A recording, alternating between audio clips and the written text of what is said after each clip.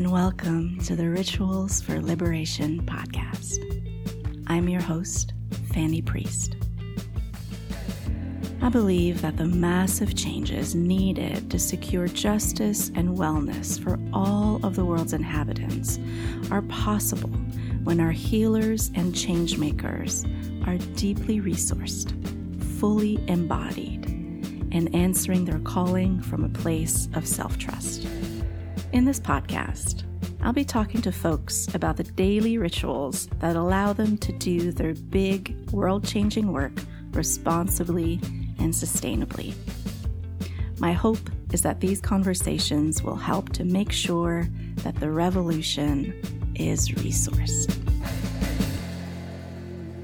And now, on to today's show. Hello, Bear. Welcome to the podcast. It's so lovely to have you here. It is so lovely to be here. If you're willing, we're going to start with a short centering so that you and I can co-regulate. And if you're listening, you can join to the degree that you are able and willing. So if it feels okay for you, I'm going to invite you to close your eyes. If you prefer, you can keep just a soft gaze down onto the floor in front of you. I'm going to invite you to bring your awareness into the parts of your body that are making contact with support. And if it feels good, I'm going to invite you to maybe place your hands down onto your thighs for a little bit more grounding energy. So if you have your seat on something, you can feel your sitting bones maybe shifting side to side. If your feet are touching support, you can just kind of wiggle them so that you notice how and where you're connected to gravity. And then maybe let a little bit more of the weight of your body release into those points of contact so that you feel yourself rooted and grounded. And then opening your senses, opening your awareness to receive any sound that is around you. Just receiving the sound as it is. And then opening the senses to receive sensation at the skin. So that might be the temperature of the touch of the air on your skin, might be the layers that are touching your body, your clothing, any textures. And then just noticing your own sort of like internal world and welcoming yourself to this moment just as you are. Nothing needing to be assessed or fixed or changed or understood, but simply witnessed and welcomed with compassion and curiosity. All right. And open your eyes whenever you're ready. All right. So, Bear, would you please introduce yourself, letting us know who you are, what pronouns you use, and then tell us a little bit about the work that you do and how you help people. Great. My name is Hebert. I use they and them pronouns. I am a life coach and a business consultant and a social justice educator. I work with human beings who are trying to figure out how to bring their life into greater alignment with a vision for liberation in a whole variety of ways. That's awesome. And a beautiful segue into the next question, which is, what does liberation mean to you? What is your vision for liberation for the world? Oh, I love this question. I love to talk about liberation. I think for me, liberation really means like freedom from systems of oppression, freedom of autonomy, freedom of choice, freedom to be our whole true selves. To me, liberation is also about interconnectedness and interdependence. So I think sometimes we can think of freedom as being like individualistic, or like that I alone am my, I alone am freedom or something. But to me, liberation is really about a collective. It's a collective effort towards it, and it's a collective future that I'm aiming towards. That at least my work is, and my work and many other people's work is pointing towards. Um, yeah, and I think that the other thing about liberation and the definition of it that I hold is one in which we all get to be our right size in the world. That Mm. nobody has to be made smaller in order to smaller than they truly are in order for all of us to find liberation. And that's a little tricky because systems of oppression have given some of us a whole lot more space than others of us. So sometimes it may require us to take up less space than we are allowed, but I don't believe that it means we have to take up less space than we truly are, if that makes sense. Yeah, I'm really fascinated by this take on liberation about taking, the right amount of space, because taking up space is a phrase that's very much on my mind. Is where at the time of this recording and what this is released will be in 2020, which from the tarot perspective is an emperor year. And the emperor for me is really about taking up space.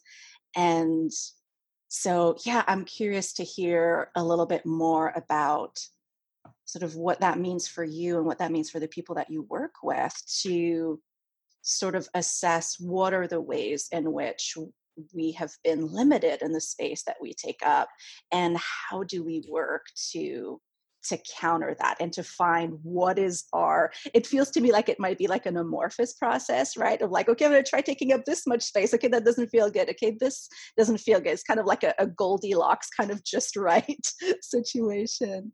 Yeah, So absolutely. Um, yeah, I think a lot about, I really have to find the attribution of this quote. It's from a zine called All That Glitters Is Not Gold. That's working class people writing about class issues. And I should say first that I'm a white person who is assigned female and identifies as non-binary, but definitely move through the world with some sort of like cis passing privilege. People often perceive me as a woman. And this quote from this text, from this zine, this essay in a zine, um, it's a woman writing about a white woman writing about her young white daughter, and they're navigating public transit in a major city, and her little girl is sometimes quite loud and rambunctious on the bus or whatever, and she's describing how she wants her kid to figure out how to take up the right amount of space in the world, which is more than the patriarchy would allow her, but less than white supremacy would have her believe. And I think about that all the time, that like, oh right, that is the sort of shifting space that I am always trying to navigate, of like, how am I taking up, how am I noticing the places where patriarchy would have me be small and pushing against that and getting big, and then also at the same time noticing the places that white supremacy would have me be bigger than I should be, louder than I should be, more access than I should have, and how do I like ease back from that, pull back from that, and become more right sized. Right. So when I think about right sizing, it's sometimes it means getting bigger, sometimes it means getting smaller. And those are just two pieces of everybody's varying identities, right? So wherever you fall in that kind of, in the constellation of demographic identities, I think we're always sort of trying to navigate those boundaries. And I think you're really right that it is Goldilocks kind of thing. It's a moving target, right? yeah, Because exactly.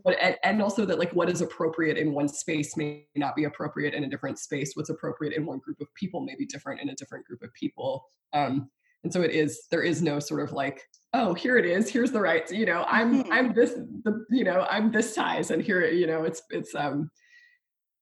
definitely a shifting practice, a Yeah. practice of being in the flow of things.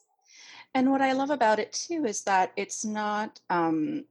as you were saying, it's really about our identities as defined within the collective, right? So this is not the proper amount of space for you to take up in the world is not something that you get to figure out by yourself sitting in your living room, right? Like it's going to depend on who you're interacting with and who's applying force to some degree, to the outside. But that, yeah, it is going to shift depending on who is around you, right? And so it really kind of, I love it because it's very relational, and so it very much fits into that idea that liberation is very much like a collective goal, which you stated at the beginning, right? The freedom is not just about me being free to do whatever I want, which I feel is a very American idea. I'm Canadian, and I've been here for about a dozen years, but it's still very weird for me that that definition of freedom, or that particular take on freedom. um yeah, I really like this idea a lot. um so more, can you get a little bit more granular, letting us know how does the work that you do with individuals sort of fit into this vision of liberation? Yeah. Yeah. So I think my work these days is sort of in three parts. Um, I do life coaching, which is in some ways like the easiest to describe. It's just sort of like I help people figure out how to bring their lives and their behaviors and their practices and their habits like more in line with their own ideals. That's one piece of it. And there, it's often really well. I guess I'll describe. Yeah. So in my business consulting work, I'm basically doing the same thing, but with business owners. And my business clients tend to be sort of in two camps. A majority of them are people who already have sort of like liberation ideals. Really, they have like a strong analysis about social justice. They understand those things, and sometimes those ideals are getting in their way, like in the way of their ability to actually like make enough money to live a sustainable life, right? Which isn't about amassing wealth, but just about being able to live. Which inside of capitalism, we all need a certain amount of money to live. And sometimes those ideals can become a barrier to being able to actually make enough money. That's like one camp of my clients. And then my other camp of business clients, who I also really love working with, are folks who maybe are newer to thinking about social justice or newer to confronting their own privilege, but have built really successful businesses, often without a lot of awareness about those issues. And so then they're sort of coming to these, having these wake up moments and going like, oh no, like is my business might be causing harm, or the way I'm doing business maybe could be, if it's not causing harm outright, like it maybe could be doing more towards the greater good. And so in all of those cases, I feel like really what I'm doing with folks is helping them to get really crystal clear about what their intentions are, and to really then to bring their behavior into greater and greater alignment, to bring their business policies, their like daily life actions into greater and greater alignment with some kind of vision for liberation. Um, and I had a call this week with a client where we talked about how he described himself as not being like a burn it all down revolutionary in the kind of way that I might consider myself to be, but that I really have, and I've learned this from, and I've learned all of the things that I'm talking about from like deeply rooted communities, multiracial communities where people have really taught me so much. But I've really learned like from those spaces that it takes a diversity of tactics, right? So I feel really at home with folks who are working towards liberation in a variety of ways, right? So that's been really, really great and really fun. And then, and then this sort of like side note to my work is that currently I'm teaching men about undoing patriarchy. And that's sort of like a whole other side project that I do where I teach classes to men to help them learn relational and emotional skills that have been denied to them because of patriarchal systems that say that men aren't allowed to have feelings. So I teach men how to feel their feelings.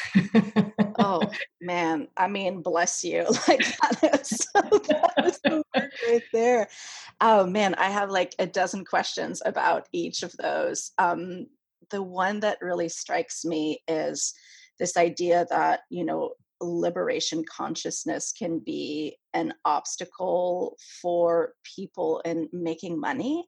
And it's something that I've realized, I've observed in myself, which is that, this patriarchal idea of not, like, this imperative inside of patriarchy, for women identifying folks to only take up a certain amount of space.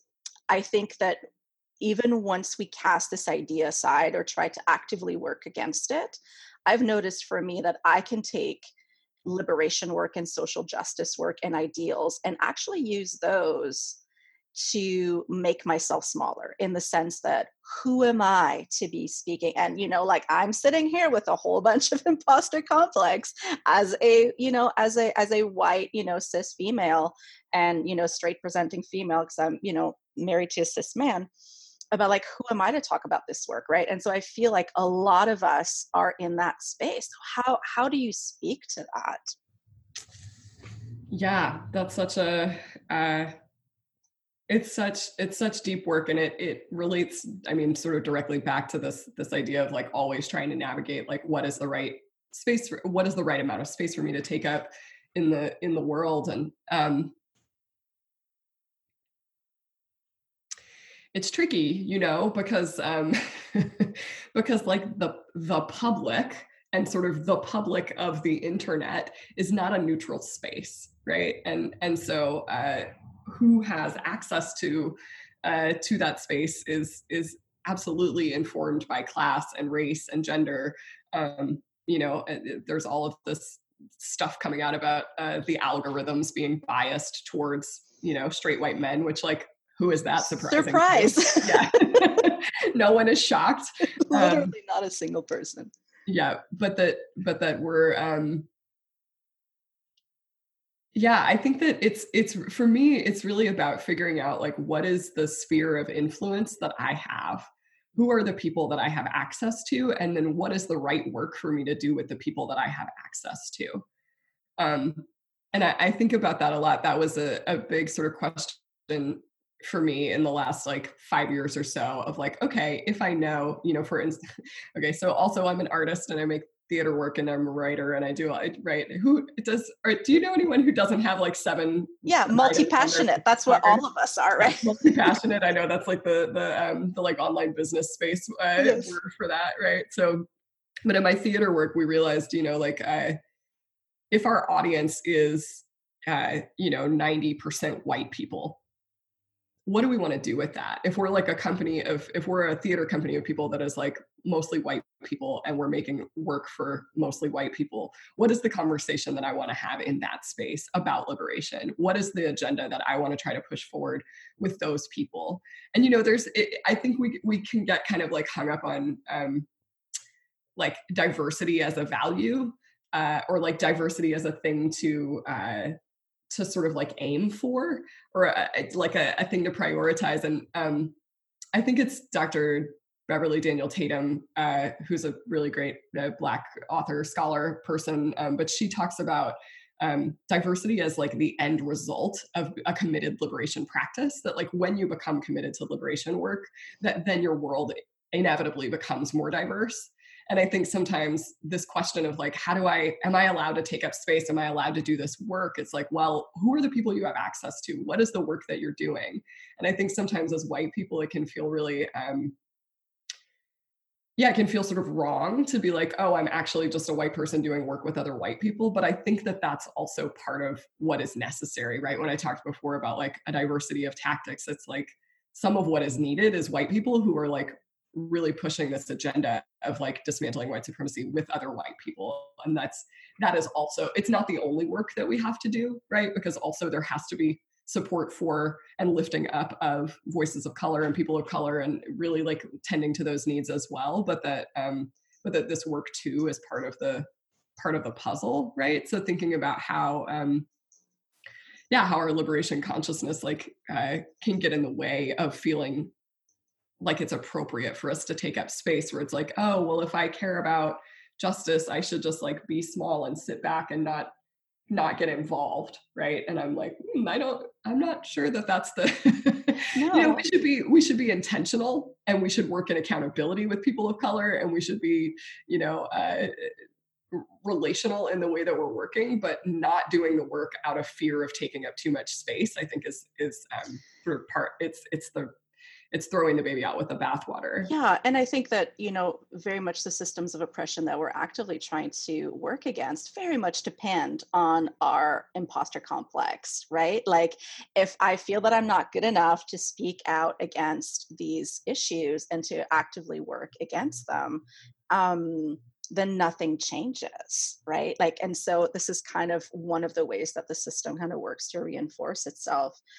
I really love this idea of speaking to who's showing up, right? Like, as opposed to, I think that you're right. I think that for a lot of us, this idea of diversity and inclusivity being kind of an end in and of itself that we should try, that we should strive for, and that sense of like, oh, if all that I'm speaking to, if everybody who's in the room with me is white, am I doing something wrong? And there may be the case, and there may be an exploration there, but I think, but the judging, we have something to say to everybody who's there. And also, being a white person, I'm probably most qualified to talk to other people who are white.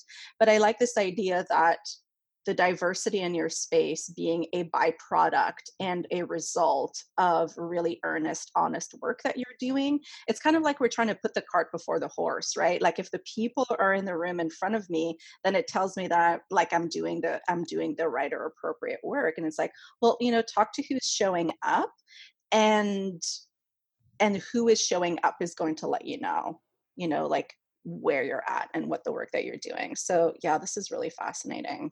Yeah. Yeah, I really feel that. Yeah, cart before the horse is sort of exactly right. Um, the other thing that this question and this conversation is making me think of is just the way that what you were saying about imposter syndrome, about being able to embrace imperfection is really so crucial. And I know, of course, like Brene Brown writes about imperfection all the time and stuff. But I think a lot about perfectionism as a facet of white supremacy culture, right? That's in the essay that's called White Supremacy Culture. That's from Tema Okun, which is from Dismantling Racism. The website is drworks.com, I think, or drworks.org. Just dropping all the resources in this podcast. Yeah, we're gonna. I'm like thinking through, like, oh my god, I'm gonna need show notes because we're gonna need links to all of these. Great, but yeah. In that essay, they make this sort of list about like how white supremacy shows up in workplace culture, but it's also true of sort of all culture, all of the ways that we're engaging with each other, but that perfectionism is a real value of white supremacy. And I think when we internalize that, it can make us feel like, well, if I say, I don't want to speak out because I don't want to say the wrong thing.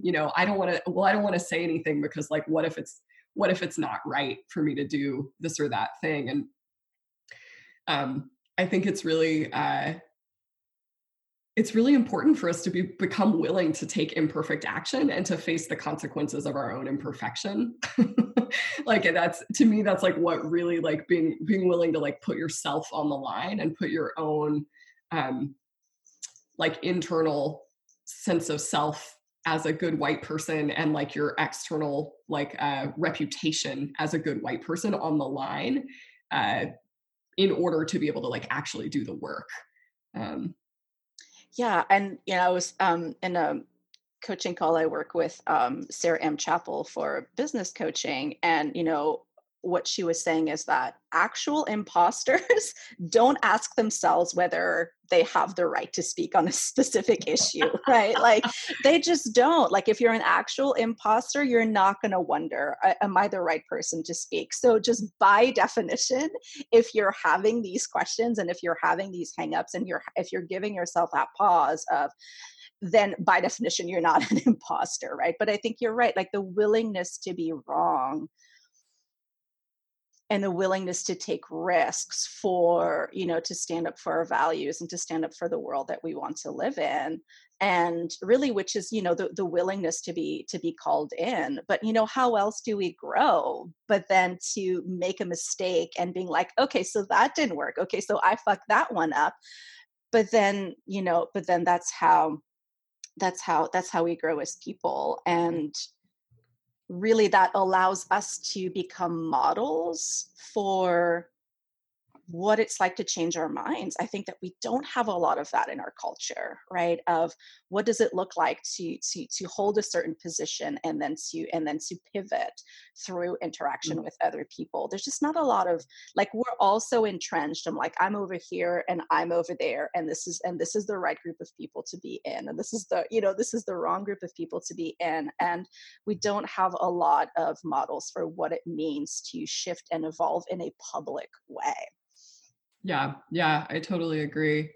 Um, yeah, it makes me think of, and I don't know I can't quote who wrote this off the top of my head, but there's another piece of writing about that's called like the white identity ladder, or maybe it's called like the racial identity formation ladder, something like that. But it's basically like what happens for white people whenever you start to realize that white supremacy is a thing. And there's like a real sort of linear, and of course it's not totally linear, right? But there's a real path that Yeah. I can trace in my own self when I look at, like, okay, when did I start waking up to whiteness? When did I start waking up to white supremacy? And that, at first there's this sort of denial, and then there's like real anger at self and others, and this sort of like self-righteous posturing of like, I'm good and you're bad. And we've all seen that because we've all been that, Yeah. right? Oh, I remember that. Exactly, where that's it's just part of the process. And then like over time, uh, the knowledge of our own complicity within this system becomes more integrated, becomes more, it's like I don't accept, I am always working to fight against my own complicity in the system, and I also simultaneously accept that like I will always still benefit from white supremacy. I will always still inevitably be messing up at some point and need to be called in yet again. I will always need to be redirected towards, I will always have to keep pivoting. And I think that to me is really um, that's like really one of the like key most crucial skills of like, what does it look like to be in it? What is it? What do you need to know? What do you need to know how to do in order to like do liberation work? I'm like, oh, you have to know that you're always going to keep messing up, and you have to like be well enough inside yourself to mess up and keep going anyway. Um, and it may, and to me, like, I've learned that not from some like internal moment of enlightenment, but from being in community with people who said, you messed up and I'm not throwing you away. Like, you messed up and I still want to be with you. Like, you messed up and we still want you here. You're still valuable. And so to me, that like part of the trickiness of like internet activism is that we often don't get those kind of long-term deep in-person interactions where we have the chance to like do it wrong and co-regulate back together towards repair. Um, because like all I really want is like a community of people who are willing to like get their hands dirty and be in the mud with me and like be imperfect together and like trust that we're all trying to move in the right direction. Well, that really points to, the community aspect of this inner healing, right? And so first there's the awareness. I think that when we come into this consciousness of waking up to whiteness, as you said, at first it feels really personal. I think that's where a lot of the anger is, right? Because we feel personally called out and we had no idea. It's kind of like it's like, why did nobody tell me I had this huge piece of spinach in my teeth, right? And I've been walking around with it for like 40 years. And then realizing that, oh, this is a collective, there's this collective issue, right? And then that kind of that shifts the onus of responsibility a little bit to, this is not a I am wrong. This is a systemic thing and I'm a part of this system. But I also love the piece that you bring about co-regulation. And I think that it really points to, the root of the fear of speaking out is the fear of being cast out, right? Which is that primordial fear. But the thing is, most of us did not have those experiences of repair, right? In our early childhood experiences of what it was like to not be of the norm, and there was a sense of immediate rejection, and there wasn't that process of reintegration. So in a lot of ways, not only are we working to dismantle these systems of oppression, but we're doing it at the same time as trying to learn those repairing skills and repairing sort of like our own trauma of what it feels like to be cast out, and to not have, I love that phrase that you use, you messed up but I'm not willing to throw you away.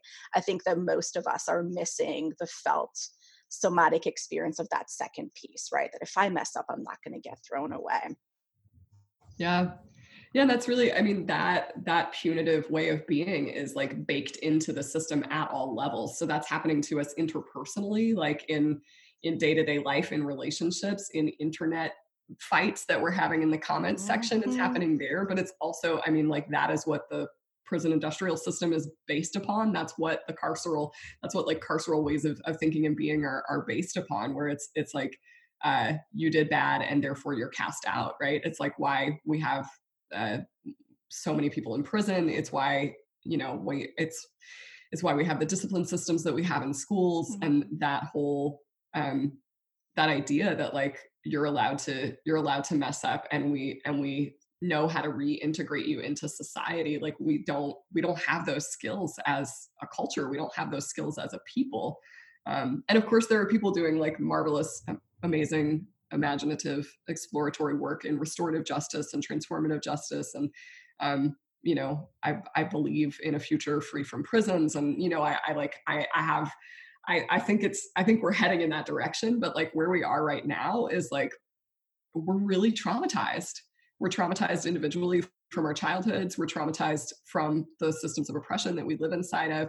And that's true for all of us, right? Like, even if you sit at the top of the systems, even if you sit at the top of the pyramid, you are still traumatized. I learned this over and over again with the men that I work with, that like being a straight, rich, white man does not prevent you from being traumatized, right? Because it is inherently dehumanizing to sit up at the top of the pyramid, to sit um, disconnected from being disconnected from others requires a disconnection from self. And so, there's no winners in the system. No. Nobody's coming out ahead. I mean, some people are coming out ahead in privilege exists, right? And I'm not saying it doesn't.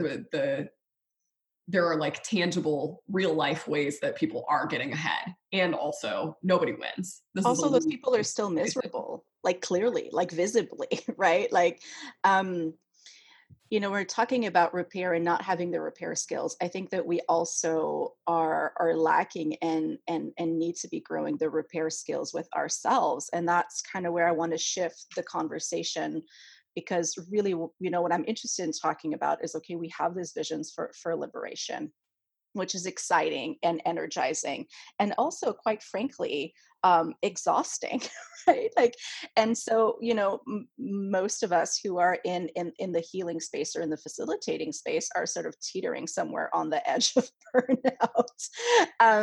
And so, what I want to ask you, right, is how. So, you as a human, right, like Bear as a human with a body, right, and a life outside of their work, what are the challenges that you face from doing the work that you do? I love this question. I especially love this question in this moment because yesterday I had a really long client day, which I sort of messed up my scheduling app, and then I ended up with six clients yesterday. Oh my gosh, that's Um, so many. I know, including two 90-minute calls, and so I was working like sort of nonstop all day yesterday, and it really put into very sharp focus for me, like why I have the boundaries that I do around the way that I work. Because the reality is like that's actually not, it's not sustainable to be that emotionally attuned and present to other people for that many hours. I could do it for one day, but I can't do that every day.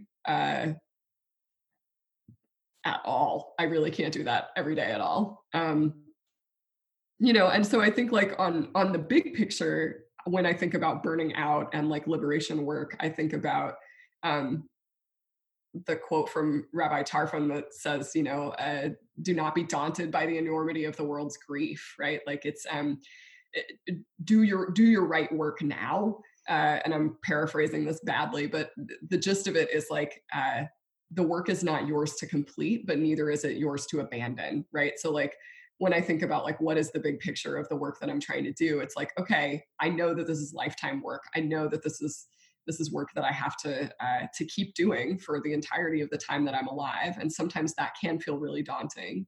And also, I have to remember again, it's about right sizing, like not taking on responsibility for saving the whole world, but also being right sized about the fact that I do have influence and I do have agency, and there is some power that I have to enact change in myself, in my relationships, in the work that I do with my clients, with my students, and really being able to sort of to do the work that I can do while not feeling overwhelmed by the work that is not mine to do. Um, which is hard because it really requires a lot of trust in other people. It requires that other people are also going to show up and do their jobs, which for someone like me who tends to be a little bit controlling and wants to sort of have a hand in everything, can be really, really challenging to just be like, I'm just trusting that other people are also showing up and doing their work every day. Um, and it can feel hard to not feel overwhelmed by like the hugeness of it all, of like the 24-hour news cycle and the enormity of the world's grief, like he says that, and it's just like, oh yeah, it is, the world's grief is enormous. Yeah. And it's not my job to like solve all of it. I don't have to fix all of that, but I do have to show up and do the work that's mine to do. I felt my system sort of like downshift when you said that, like just like, oh, there's a heaviness, but there's kind of like a relief. And I think that, yeah, like this concept of right size shows up here again, just like right size, sort of like the right size of our responsibility, I think is such a, which really speaks to boundaries, right? Which is such a huge part of making the work that we do sustainable. I'm interested in this question of trust, right? Because there is, if I'm going to trust that the work that is showing up in front of me is the work that is, right and appropriate for me to do, I need to trust in other people to do their bit, right? And there's a whole bunch of stuff that's involved in that. I've been realizing for myself how much trust in spirit is required of me to do this work as well, because I have a tendency to make it really all about me and my ability, and am I good enough, and am I doing enough, and am I doing the right things, and which is really a big focus on me, right? And then realizing how much, like how the proportions need to shift, how much I rely on me and how much I'm relying on spirit. Are you willing to speak a little bit to that? How spirit factors into this idea of trust? Yeah. Yeah, I really my relationship with God, spirit, the divine, however you want to call it, the universe, is complicated. And I would say that at today, today I don't really have a belief in like a greater force beyond the sort of collective beingness of who's Yeah, here. yeah, Um, and uh, And so when I think about trusting that others are showing up to the work, like to me that goes beyond the human realm. And I'm like, I work with plant medicine, so I like really believe that the plants are showing up to help us and to heal us and to heal themselves in our ecosystem. And I think I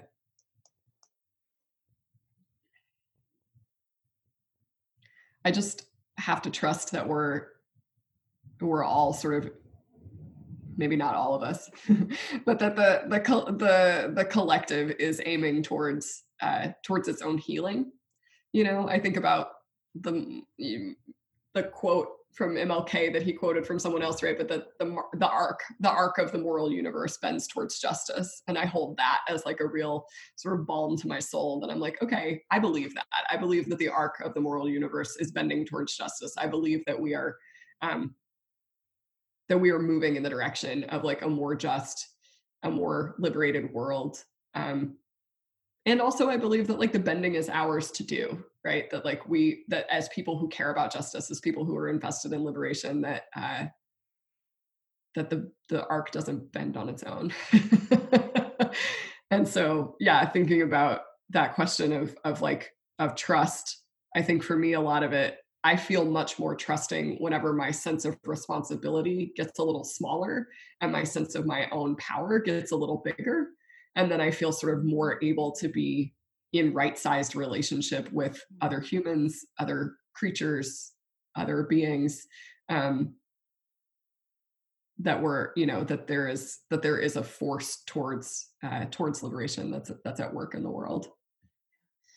My favorite phrase for God, spirit, the universe, whatever, is just a larger container, Mm, right? And that, in order for us to do the work, it really has to be about something bigger than ourselves. And the idea that as space holders, right, like we need to have something that is holding space for us that we're leaning back into. And I love that you brought, like a belief in justice. To me, that's a beautiful larger container. That is something that is bigger than you and bigger than all of us, but something that is a true value and, like a true, I don't know, like, as justice is a tarot card. Like for me, that's an archetype that feels very much alive in the world. Um, and I love that you bring in this idea of trust that plants are showing up, right? I think it's so easy to be so, I'm probably going to mangle this word as I say it, anthropocentric. Was that? Yeah, I'm French Canadian. That's my first language. So sometimes words that have like Latin roots kind of come out a little bit weird. yeah, I think that Um, was great. but yeah, I either in my big anguish about climate change, I think for me, the first moment that I came to any kind of relaxation in with this reality, I do believe we need to have some form of relaxation because we're constantly on high alert about it. Like we're not useful for anything or anyone. But it was to realize that the earth is going to go on without us. Like the earth will be fine.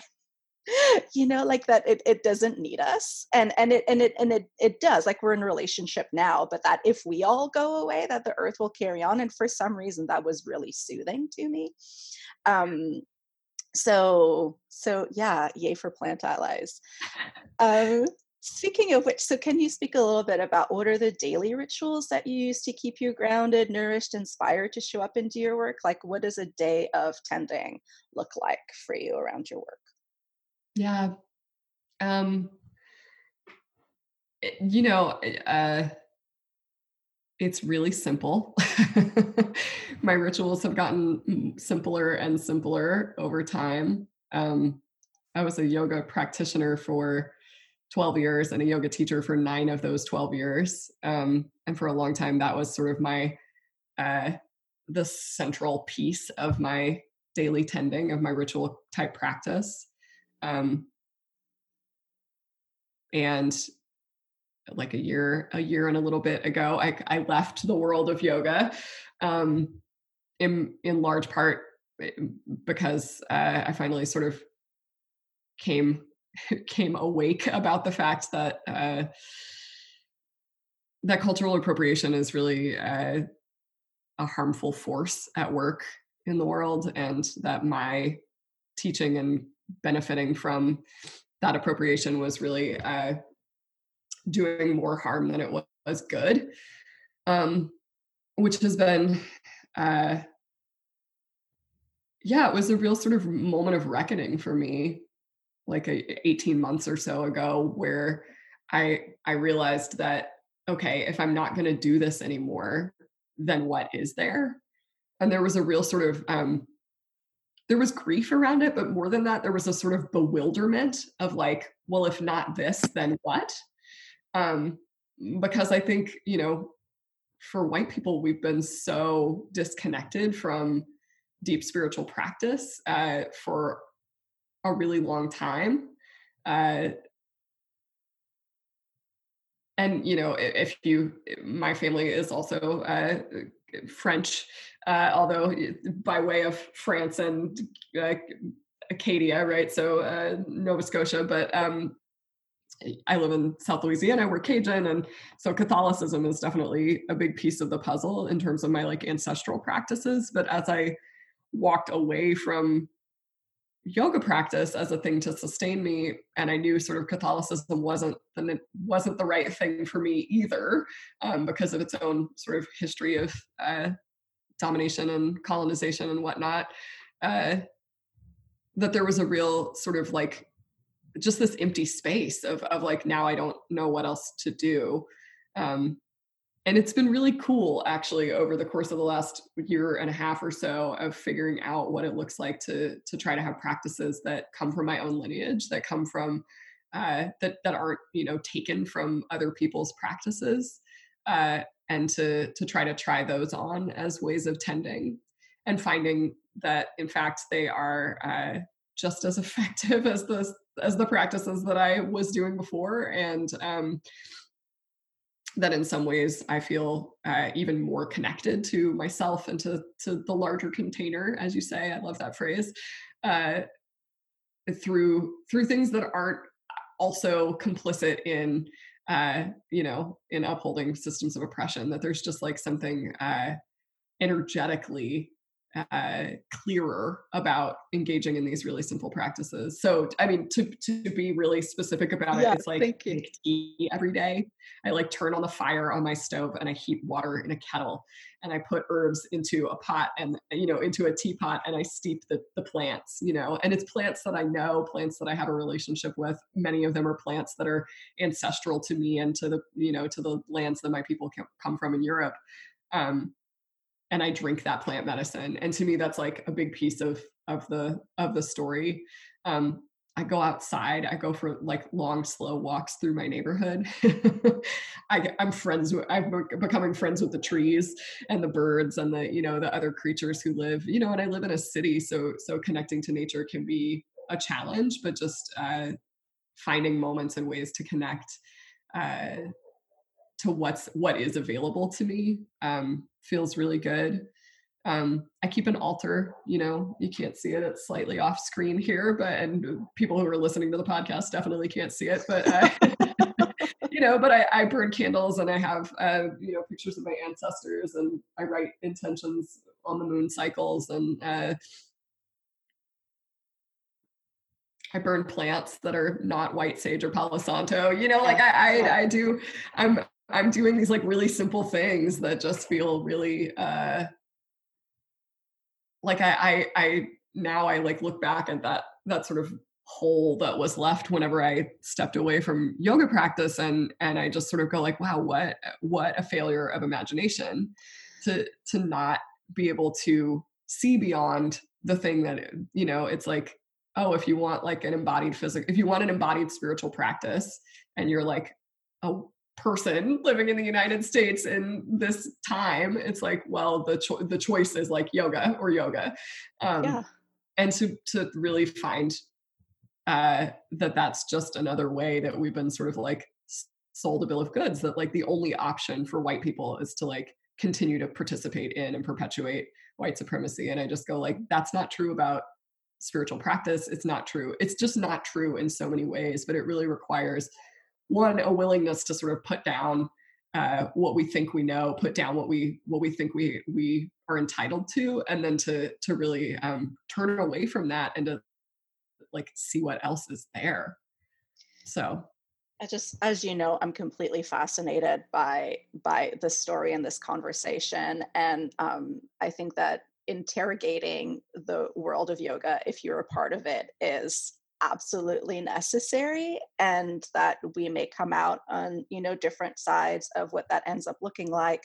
Um, but the phrase that really strikes me is when you say like failure of imagination, and I think that that's so true, and that's why I'm so grateful to you for just sharing like practically what that looks like, because I think that, as you say, like we are so devoid of real tangible relationship to the earth and to these spiritual practices, right? Because we're so, because generationally it's just hasn't been a connection. And so that Yeah, like I feel like that failure of imagination might be a big stumbling block for a lot of people who are maybe coming into that point in their journey with their spiritual practice where they realize, oh wait, maybe there is something weird about me being engaged in these practices. But if I can't see anything else around me, and most of the time if we turn around and look around, we'll see, like you mentioned, the sage and the palo santo, right? Like that's another sort of apprenticeship that another consciousness that I've had to come into, which is like, oh, okay, so I've picked up these and then goes like, oh wait, this isn't mine, either.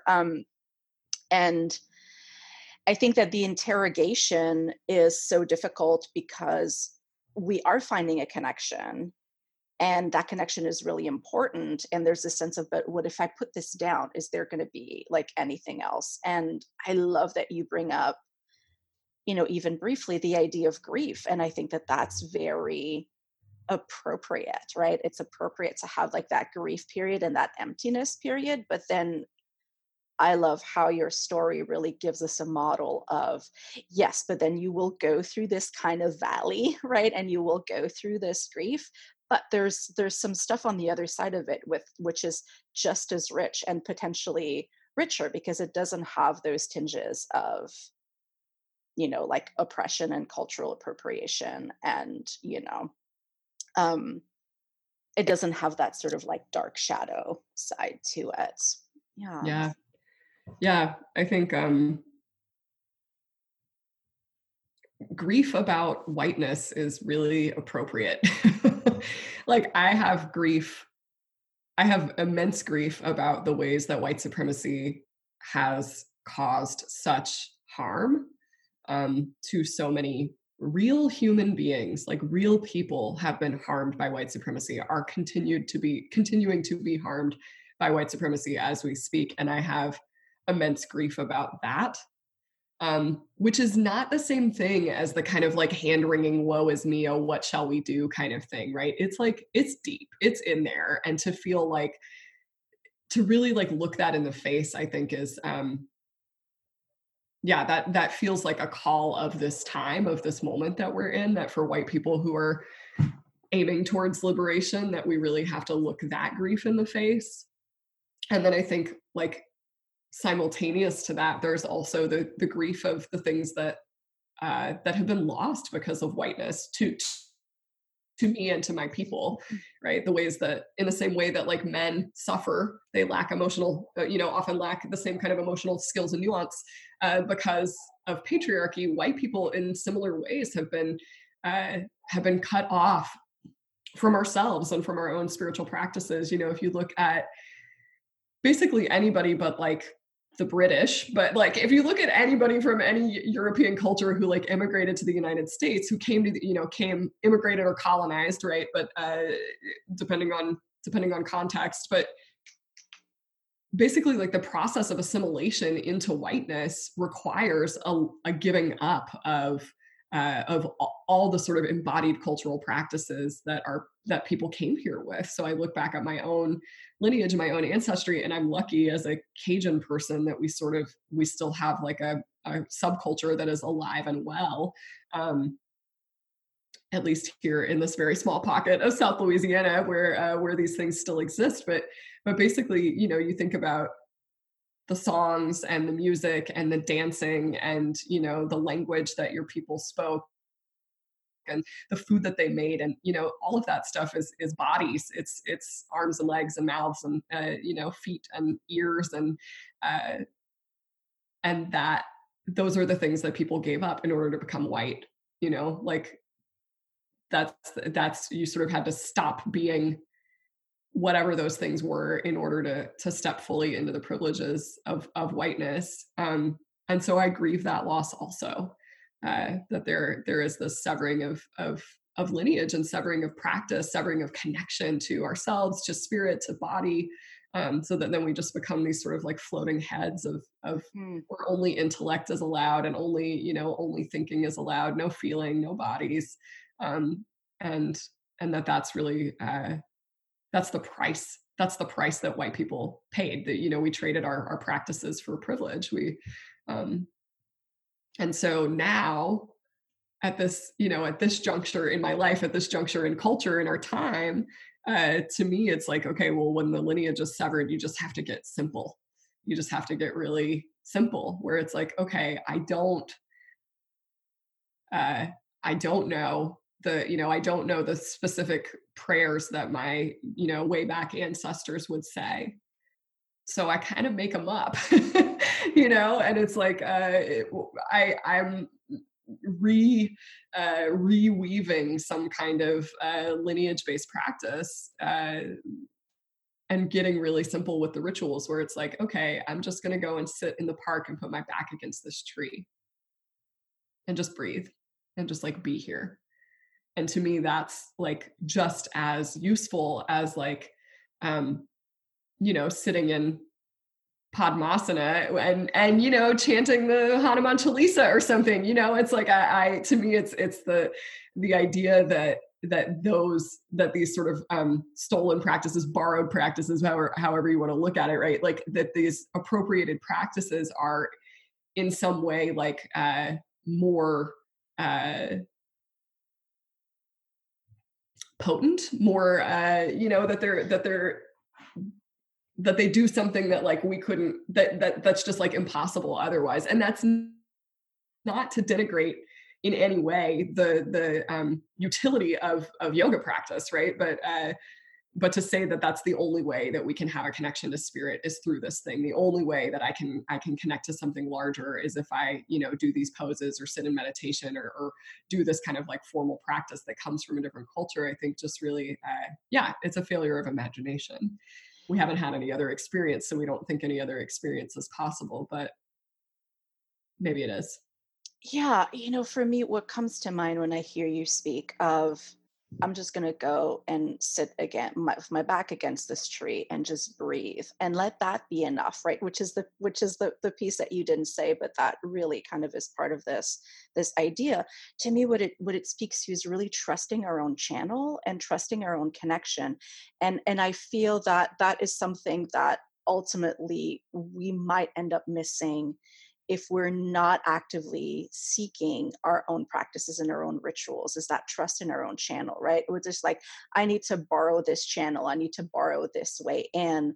um, and that, yeah, the more that we do that deep in our work and the more that we trust that I actually have access, which really can only come once we've examined all the systems of oppression, right? And once we start to sort of decolonize, right, ourselves, that's when we realize, oh, hey, I have all this power that has been taken away from me, and I can use that power to connect to that larger container, right? And so I feel like we have to go through the process, right? We have to go through the grief, which, as you mentioned, I think is really necessary for us if our work is to be potent and effective and ultimately sustainable. Because if we're not sitting in the grief, then we're in the hand wringing and we're in the kind of surface piece, right? Of like, well, what's going to be done? And I think a lot of that surface crisis piece really is an unwillingness to sit with the deep grief of what is happening to our fellow humans.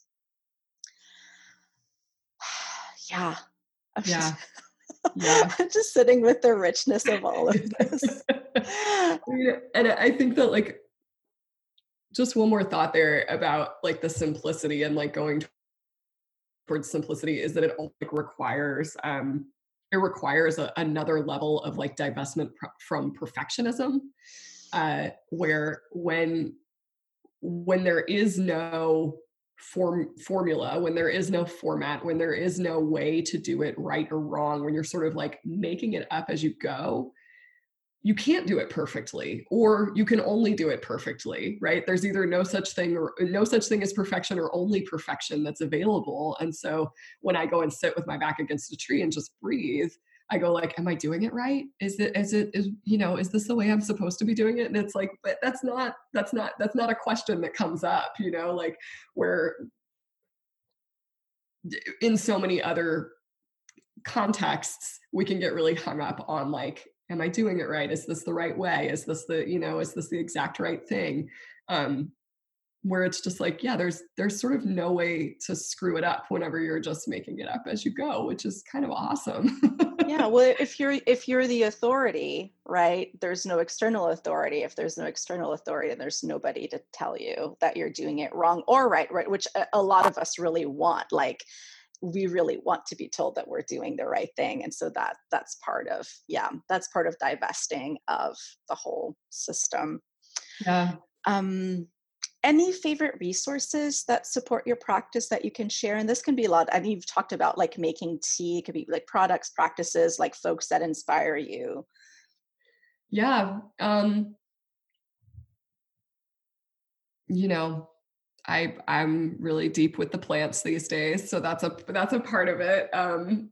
I portioned out some medicine for a friend this morning, and it was really beautiful to go, oh yeah, I helped to harvest this plant. I know the people who grew it, like, and to have that kind of deep relationship with not just that it feels different than like ordering a bulk bag of something elderberries off of Amazon.com or whatever. Mhm. Then it feels really different to be like, which is also fine. And I sometimes do that too because because we live in an imperfect world. But for me, like one of the resources is to just like connect with the plants that grow near you and to connect with the people who are growing those plants, and to get like in deeper relationship with them in that kind of way if plant medicine is the thing that you're into. And that again can be super simple. You don't have to have like a whole apothecary. You can just like pick a couple of things that you like the way they taste and then like do some internet research about what they do. And usually that like the more I listen, the more I am in connection, like the right plants just find me. um I had a thing recently this spring where I was having a lot of like menstrual issues, and then I just started seeing this plant flowering all over the place, and I was like, "What is this? What is this? What is this?"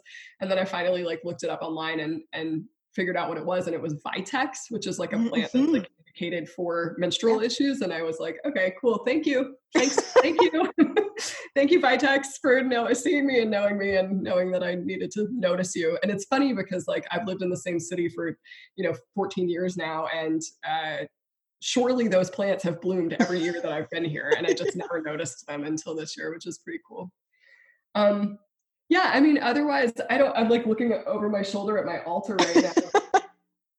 I'm like, what's on there? I don't have a lot of fancy stuff. I buy votive candles at the Botanica that are just like plain white. Um, I have a few favorite crystals. I really like my black tourmaline to keep my internet connection good.